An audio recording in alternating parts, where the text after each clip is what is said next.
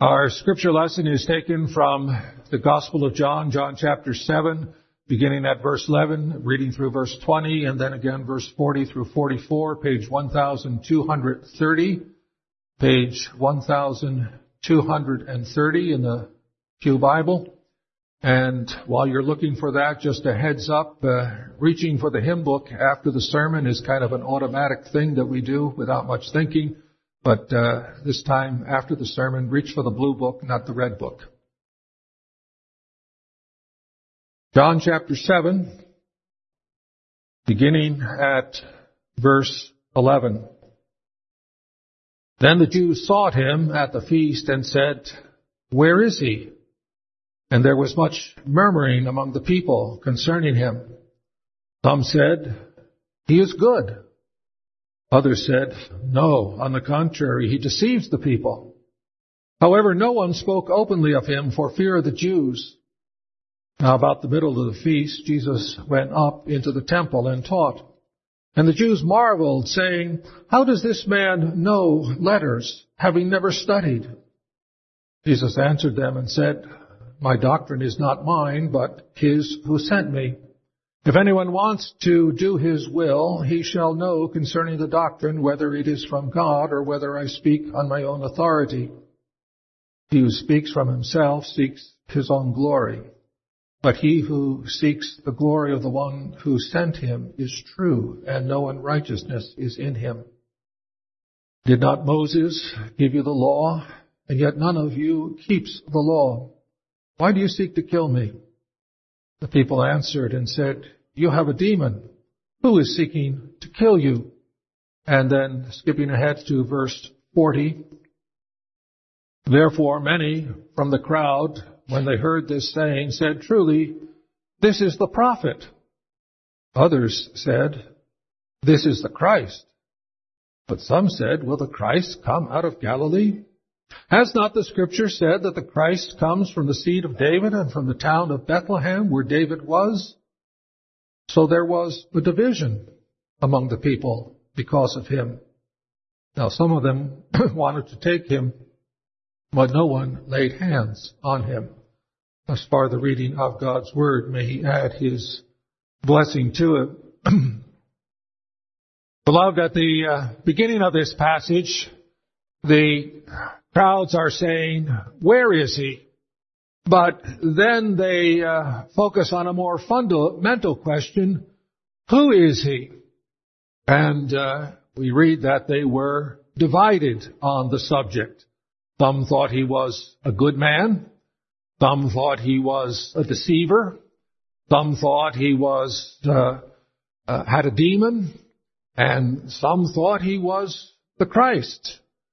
4 different alternatives that they were debating among themselves.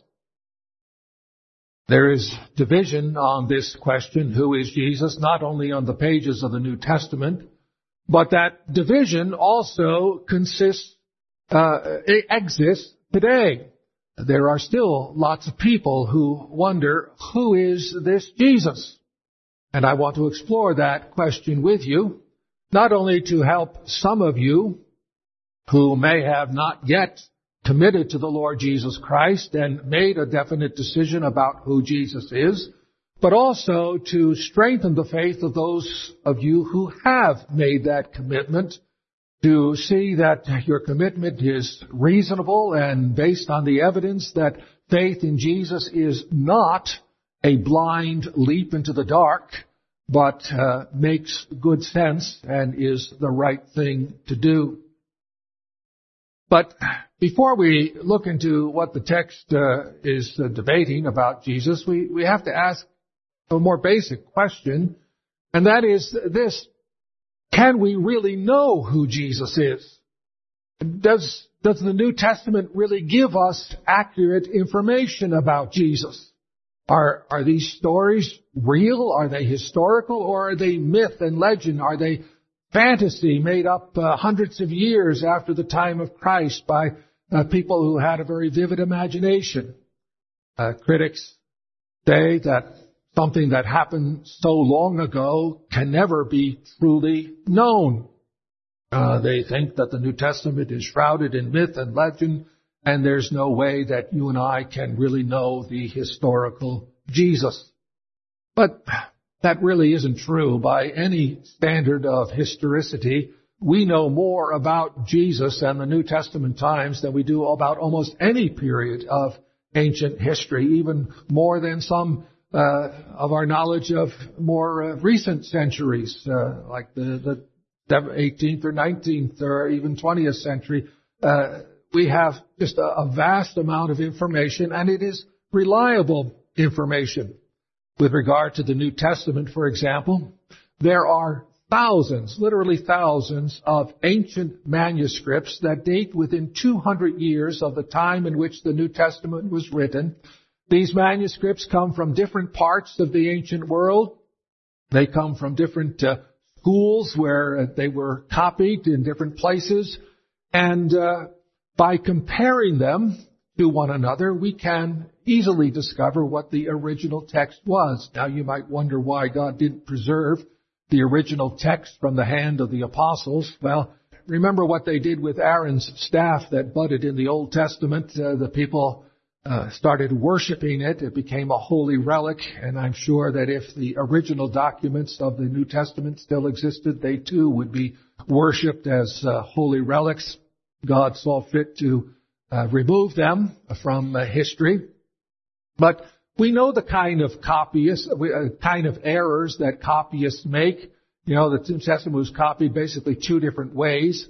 A person would have an original and a blank sheet of paper, and he would look back and forth between the two documents and copy, and occasionally he would miss a word or leave out a phrase or something like that. That's a common copyist error. But another form of making the New Testament was for someone to read it to a group of people who he would read it slowly and dictate, and they would write down what was dictated. And there was very little chance of missing any words or phrases, but there would be spelling errors. Well, you know, if you compare the two different methods of copying, you can easily see which one was which and compare them. And scholars have, both believing and unbelieving scholars, have recognized that, you know, 99.9% of the New Testament is exactly as it came from the pen of the original authors. By comparing all these thousands of documents, we know that we have the original New Testament. There may be a dozen words that are slightly in doubt, but they're minor words, an article, a conjunction or something, a little preposition, but nothing that makes any difference in any doctrine. There are two passages that are in question, the end of Mark's Gospel and the story in John's Gospel of the woman taken in adultery, but there's nothing in those that really changes any of the teaching of the New Testament, whether should be part of the original or not. And they're found in every Bible, either in the text or in a footnote. So it's not like people are trying to hide these things from you. We have the New Testament. We have the documents. And it was the case in the 18th and 19th century that the critics of the Bible said, well, you know, these documents, they're from 200 and 300 years after the time of Christ, because that's when the copies were, and so they thought that's where the originals were too. It's too far removed from the original source to be considered accurate. But now even unbelieving scholars recognize that the New Testament was written between 20 and 30 years after the events of Jesus' life, during the lifetime of the apostles. And if that is the case, and indeed there's every evidence that it is the case, it's very clear that if this contained falsehood, it would have been easily discovered. You know, 20 to 30 years is not a long time. When the Capella Chronicle went out of business, I began to subscribe to the Oskaloosa Herald. And those of you who get that paper know that I think it's once a week they have a little column on the top of the second page called 25 Years Ago in the Herald. And I looked recently and I read this little item. I got a little clipping here from the Herald, 25 years ago in the Herald. The Pella High Dutch were stunned with an 84-82 sub-state loss against Creston. A buzzer beater capped off Creston's effort to outscore Pella in the final 6.5 minutes of the contest. 25 years ago, the Pella Dutch lost to Creston in a basketball game in a sub-state contest. Pella was leading most of the game, and then in the last 6.5 minutes, Creston starts to catch up. And right at the buzzer, Creston sinks the winning shot and wins by 2 points. Must have been an exciting game. But 25 years ago, I was in Orange City. I didn't know anything about this. I didn't know about it until I read it in the paper here. And I wonder, did that really happen? There are journalists who can get Pulitzer Prizes for writing fiction as if it were news, as if it were real news. Maybe some sports writer a couple of weeks ago just made this up to put something exciting in the paper. Well, is it true or not? Well, it was 25 years ago. How would you go about trying to find out if it was true or not? Well, it won't be hard. I'm sure that some of you know people who were in Pella High School 25 years ago. Maybe some listening today were even on the team. And you can say, did this really happen? Is this true? And if it is true, it would be easy to verify. And if it wasn't true, it would be easy to discover that as well. 25 years is not that long a time.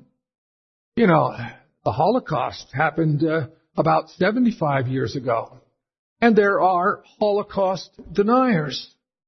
But Holocaust deniers aren't getting any traction really in the world because everybody recognizes they're motivated either by politics or religion to deny the Holocaust. And there's just overwhelming evidence, even people still living who survived the Holocaust and the death camps and so forth. It's impossible to deny it even 75 years after the fact. Well, there were deniers of the resurrection from day one when the Jewish authorities said to the guards, tell the people that the disciples came and stole the body while you were sleeping. But that story never got any traction. You can be sure that the events recorded in the New Testament, if they had been false, the Christian religion never would have gotten off the ground. There would be so many thousands of people who could say, that never happened. I was there when this supposedly happened, and it didn't happen. It's all a lie. Thousands upon thousands of people could have testified that it was wrong. But instead, you had people who were testifying it is true and who were willing to die for their testimony. When Paul stood before Felix and Festus or Agrippa and he said to them, this wasn't done in a corner. This is something everybody knows about. And nobody could deny it.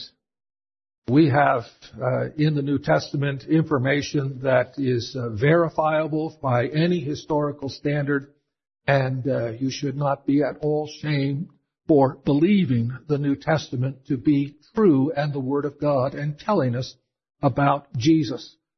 John in his epistle writes, that which was from the beginning, which we have heard, which we have seen with our eyes, which we have looked upon and touched with our hands, we have seen it and testified to it. That which we have seen and heard, we proclaim also to you. Twice he says we saw it. Twice he says we heard it. Once he says we touched it. And that's what we proclaim. We have the eyewitness accounts of people who gave their lives rather than deny those accounts. These have the legal weight of a sworn affidavit that would be accepted in any court of law and certainly ought to be accepted by any historical standard as being true. Don't think that you are somehow gullible or easily fooled by believing the New Testament. It is indeed very reasonable to believe. But with that in mind, let's look at our text and see what it says about Jesus. it shows us that during his ministry, the people were divided. There was speculation. Is he a good man? Is he a deceiver? A fraud? A charlatan? A snake oil salesman? Someone who preys upon the gullibility of others, who's seeking his own glory? Is he self-deceived? That is he under the influence of a demon who has convinced him that what he's saying is true, but it isn't? Or is he the Christ, who he says he is? Well, let's take the first thing. Is Jesus just a good man? That is a very popular opinion in the world today. But it can only be popular by people who don't really know what Jesus taught. They think he's a good man or a good prophet or a good teacher, but they've paid no attention to what he taught. If they would pay attention to what he taught about himself, they would say, no good person would say that about himself unless it was really true. And what he said about himself is that he is divine. Consider John 8:58. Truly, truly, I say to you, before Abraham was, I am. Now, not only is he claiming to be more ancient than Abraham, but he's also using God's name for himself. When Moses said, who shall I say sent me? God from the burning bush said, tell them I am has sent you. Now Jesus says, I am. Before Abraham was, I am. I am the God who spoke to Moses out of the burning bush. In Mark chapter 14, the high priest asked Jesus, are you the Christ, the Son of the Blessed? And Jesus said, I am. And you will see the Son of Man seated at the right hand of power and coming with the clouds of heaven. He's making reference there to the prophecy of Daniel 7, where one like the Son of Man came with the clouds of heaven to the Ancient of Days and was given a kingdom and authority and power and dominion. And Psalm 2 celebrates that. I have installed my king on my holy hill, and he has a rod of iron in his hand, and he's going to smash anybody who doesn't kiss the Son. And Jesus is saying, you're going to live to see me exercise my royal power from the throne. You're going to see Jerusalem destroyed in AD 70. Jesus again is claiming divine honor there. When weeping over Jerusalem, in Matthew 24 or 23, Jesus says, I send you prophets and wise men and scribes. What? Jesus was born just 30 some odd years earlier. How could he send the prophets to the people of God down through the ages? Because he's God. Do ordinary men say that sort of thing about themselves? Do good men who are just men say that kind of thing about themselves? In Luke chapter 5 we read, but that you may know that the Son of Man has authority on earth to forgive sins. He said to the man who was paralyzed, I say to you, rise, pick up your bed and go home. The scribes and Pharisees knew only God has the authority to forgive sins, and yet Jesus says, I have authority to forgive sins. Is that something that good men say who are mere men? Again, John 14, Jesus said to them, I am the way, the truth, and the life. No one comes to the Father except through me. And he said, if anyone would come after me, he must deny himself, take up his cross daily, and follow me. That's asking an awful lot if you're just a man. Winston Churchill called people to make great sacrifice. He called them to blood and sweat and tears. But he didn't say, do it for my sake. He said, do it for God, do it for King, do it for country, do it for your own freedom and the freedom of your children. He never put himself there in the forefront and said, now do that for me. When Jesus was risen from the dead, he met with his disciples a few times before his ascension, and he gave them some really great redemptive historical lectures on how the Bible is about him. We read in Luke 24, these are my words that I spoke to you while I was still with you, that everything written about me in the law of Moses and the prophets and the Psalms must be fulfilled. He's saying there, Moses wrote about me, the prophets wrote about me, the Psalms are about me. which means, by the way, that when you sing the Psalms, you're singing about Jesus. But Jesus is basically saying, the Bible's about me. It's all about me. Does a good man, who's merely a man, make that kind of claim? You know, if I were to make those kind of claims, you'd say that I was a megalomaniac, that I was seeking my own glory. Jesus can only make these claims if they're true. And so, if they're true, He's so much more than a good man, a good teacher. He is God in human flesh. I think C.S. Lewis was the one who said that this is the impossible alternative.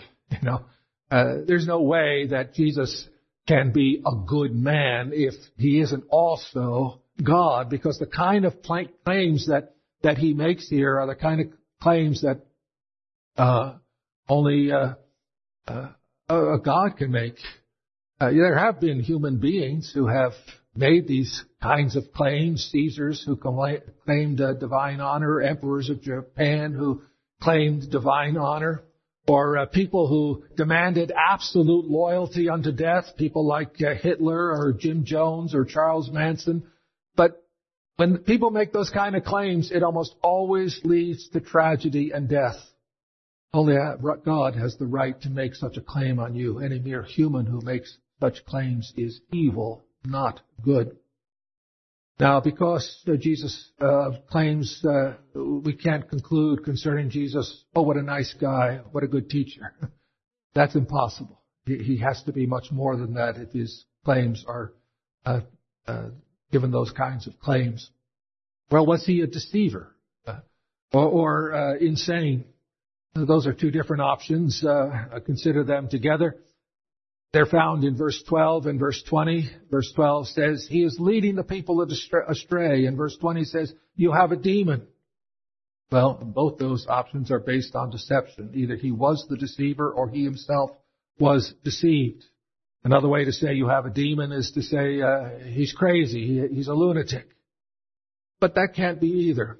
Look at verse 15 of our text. It says, how is it that this man has learning when he has never studied? They were amazed at his teaching.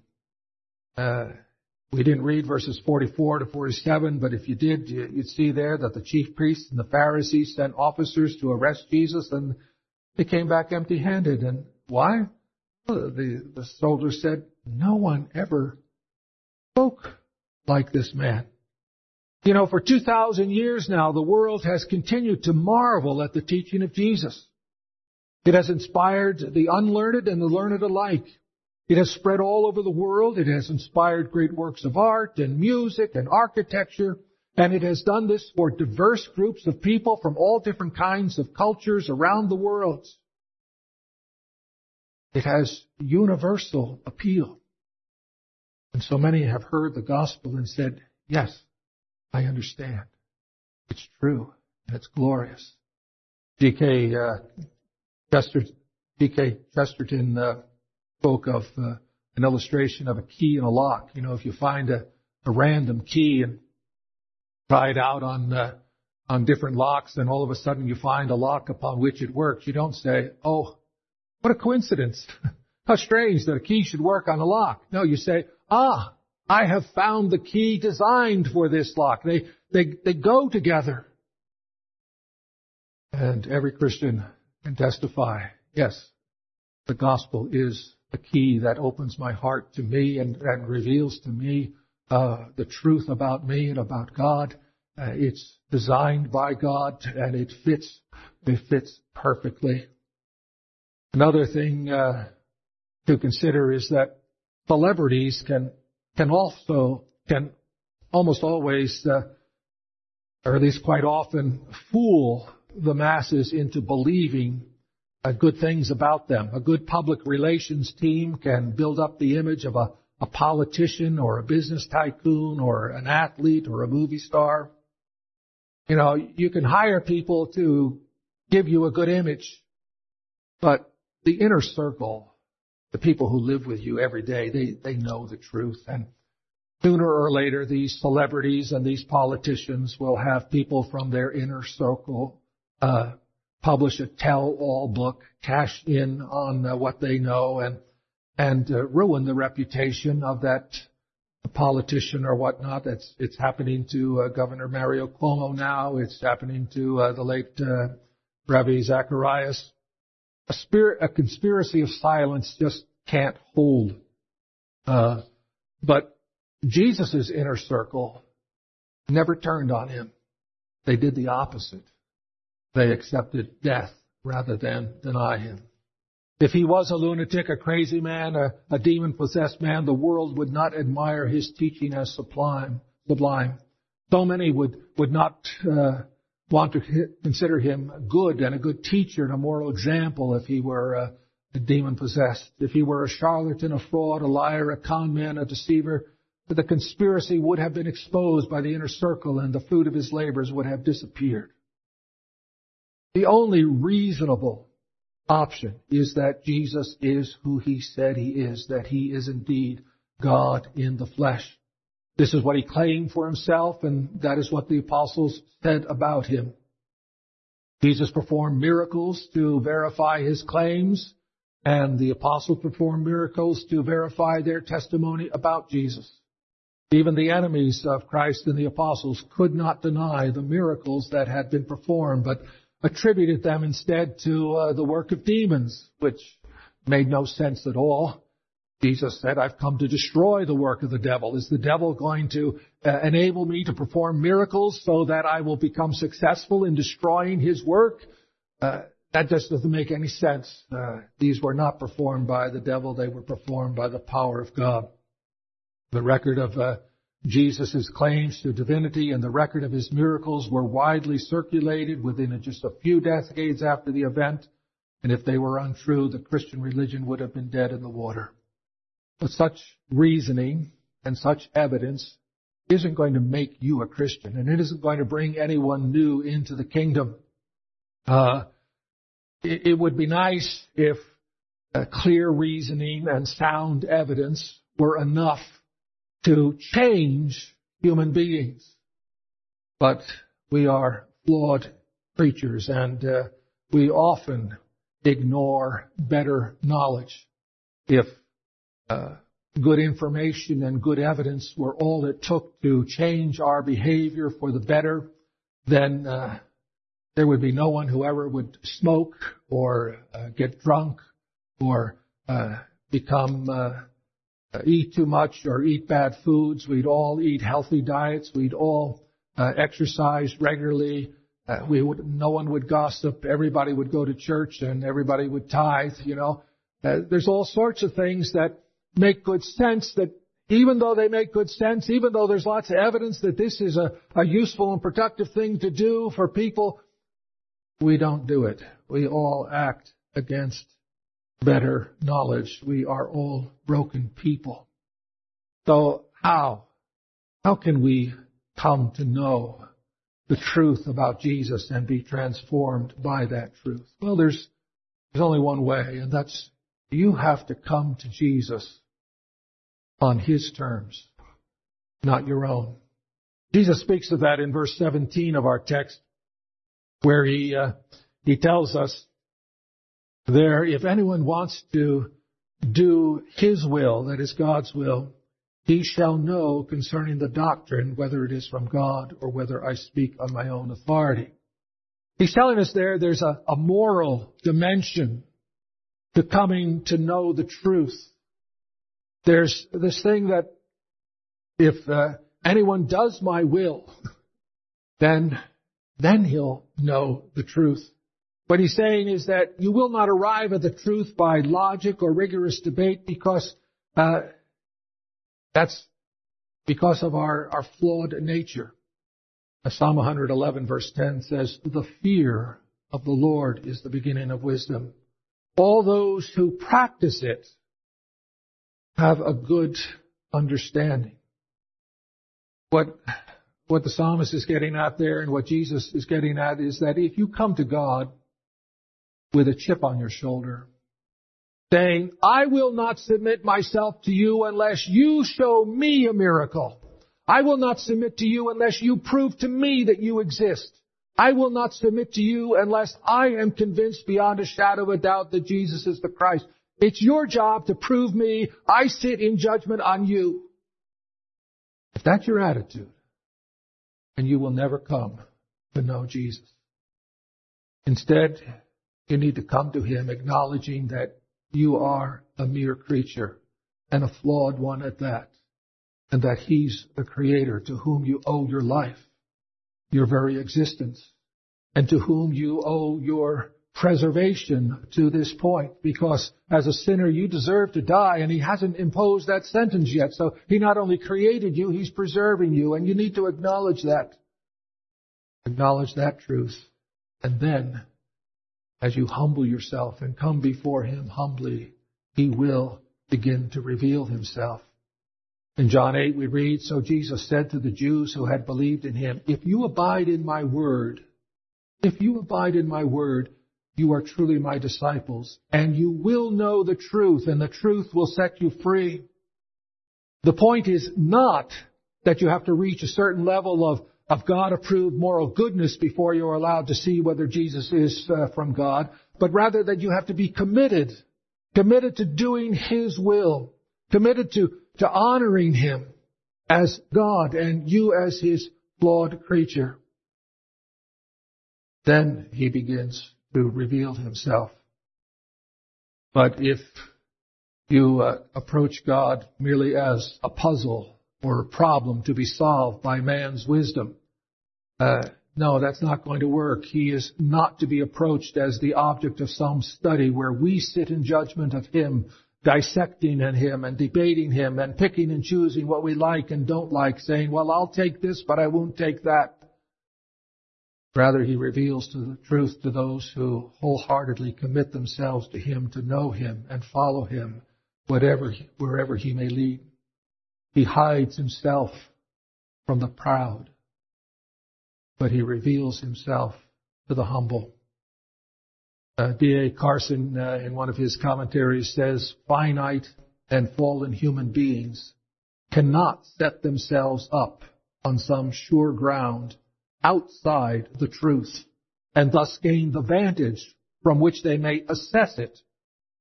Divine revelation can only be assessed, as it were, from the inside." He's saying the same thing there. God hides Himself from the proud who stand aloof and sit in judgment on God, but He reveals Himself to those who humble themselves before God and say, "Lord, I'm a sinner. Show me who you are and what you have done for me." If you take the attitude, "It's my life, I'll live it as I please," then obviously you are committed only to yourself, and you will never know who Jesus is. But if you recognize that living for yourself is not only lonely and literally a dead end, if you humbly pray, "Lead me in your truth and teach me," then God will indeed teach you. Psalm 25 verse 9 says, "He leads the humble in what is right and teaches the humble His way." And when He begins to reveal Himself to you, one of the first things He may reveal to you is that your humility is itself a gift from Him, and that He gave you that humility to bring you to Himself, so that you give Him all the glory for your salvation. Commit yourself to knowing Him and following Him, and seek the truth from Him, and He will fill your field of vision with light like the sun rising in the east and filling the sky with its light, though He will fill your life with the light of His truth, and you will find in Him all that you need and all that you could ever want. Amen. Let us pray. Almighty and gracious Heavenly Father, we thank You that there was a division among the followers of Jesus, and they debated to show us that it is not wrong for us to have questions as well. But we pray, O Father, that we may humble ourselves before You in order to discover the truth about Jesus and see Him for who He is. And we pray that where You have opened our eyes, we may all be all the more sure that indeed Jesus is the Christ, the Son of the living God and the Savior of the world. We ask this in Jesus' name. Amen.